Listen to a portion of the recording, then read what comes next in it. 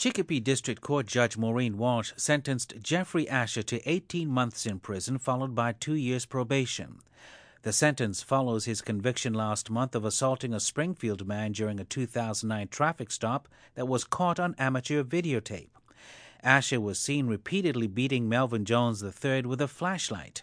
Jones suffered broken facial bones and was blinded in one eye. Asher's lawyer, Joseph Monahan, says his client was deeply disappointed by the judge's ruling.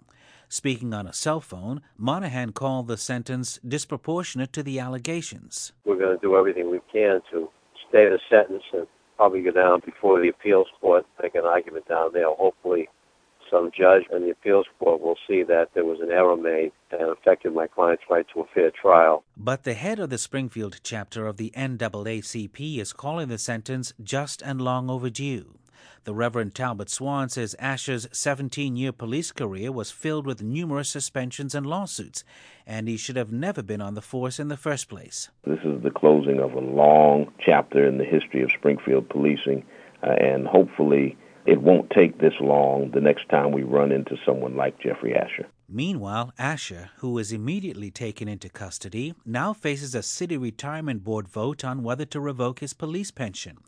He's also the subject of a civil lawsuit brought by victim Melvin Jones that includes the city of Springfield and other police officers involved in the incident.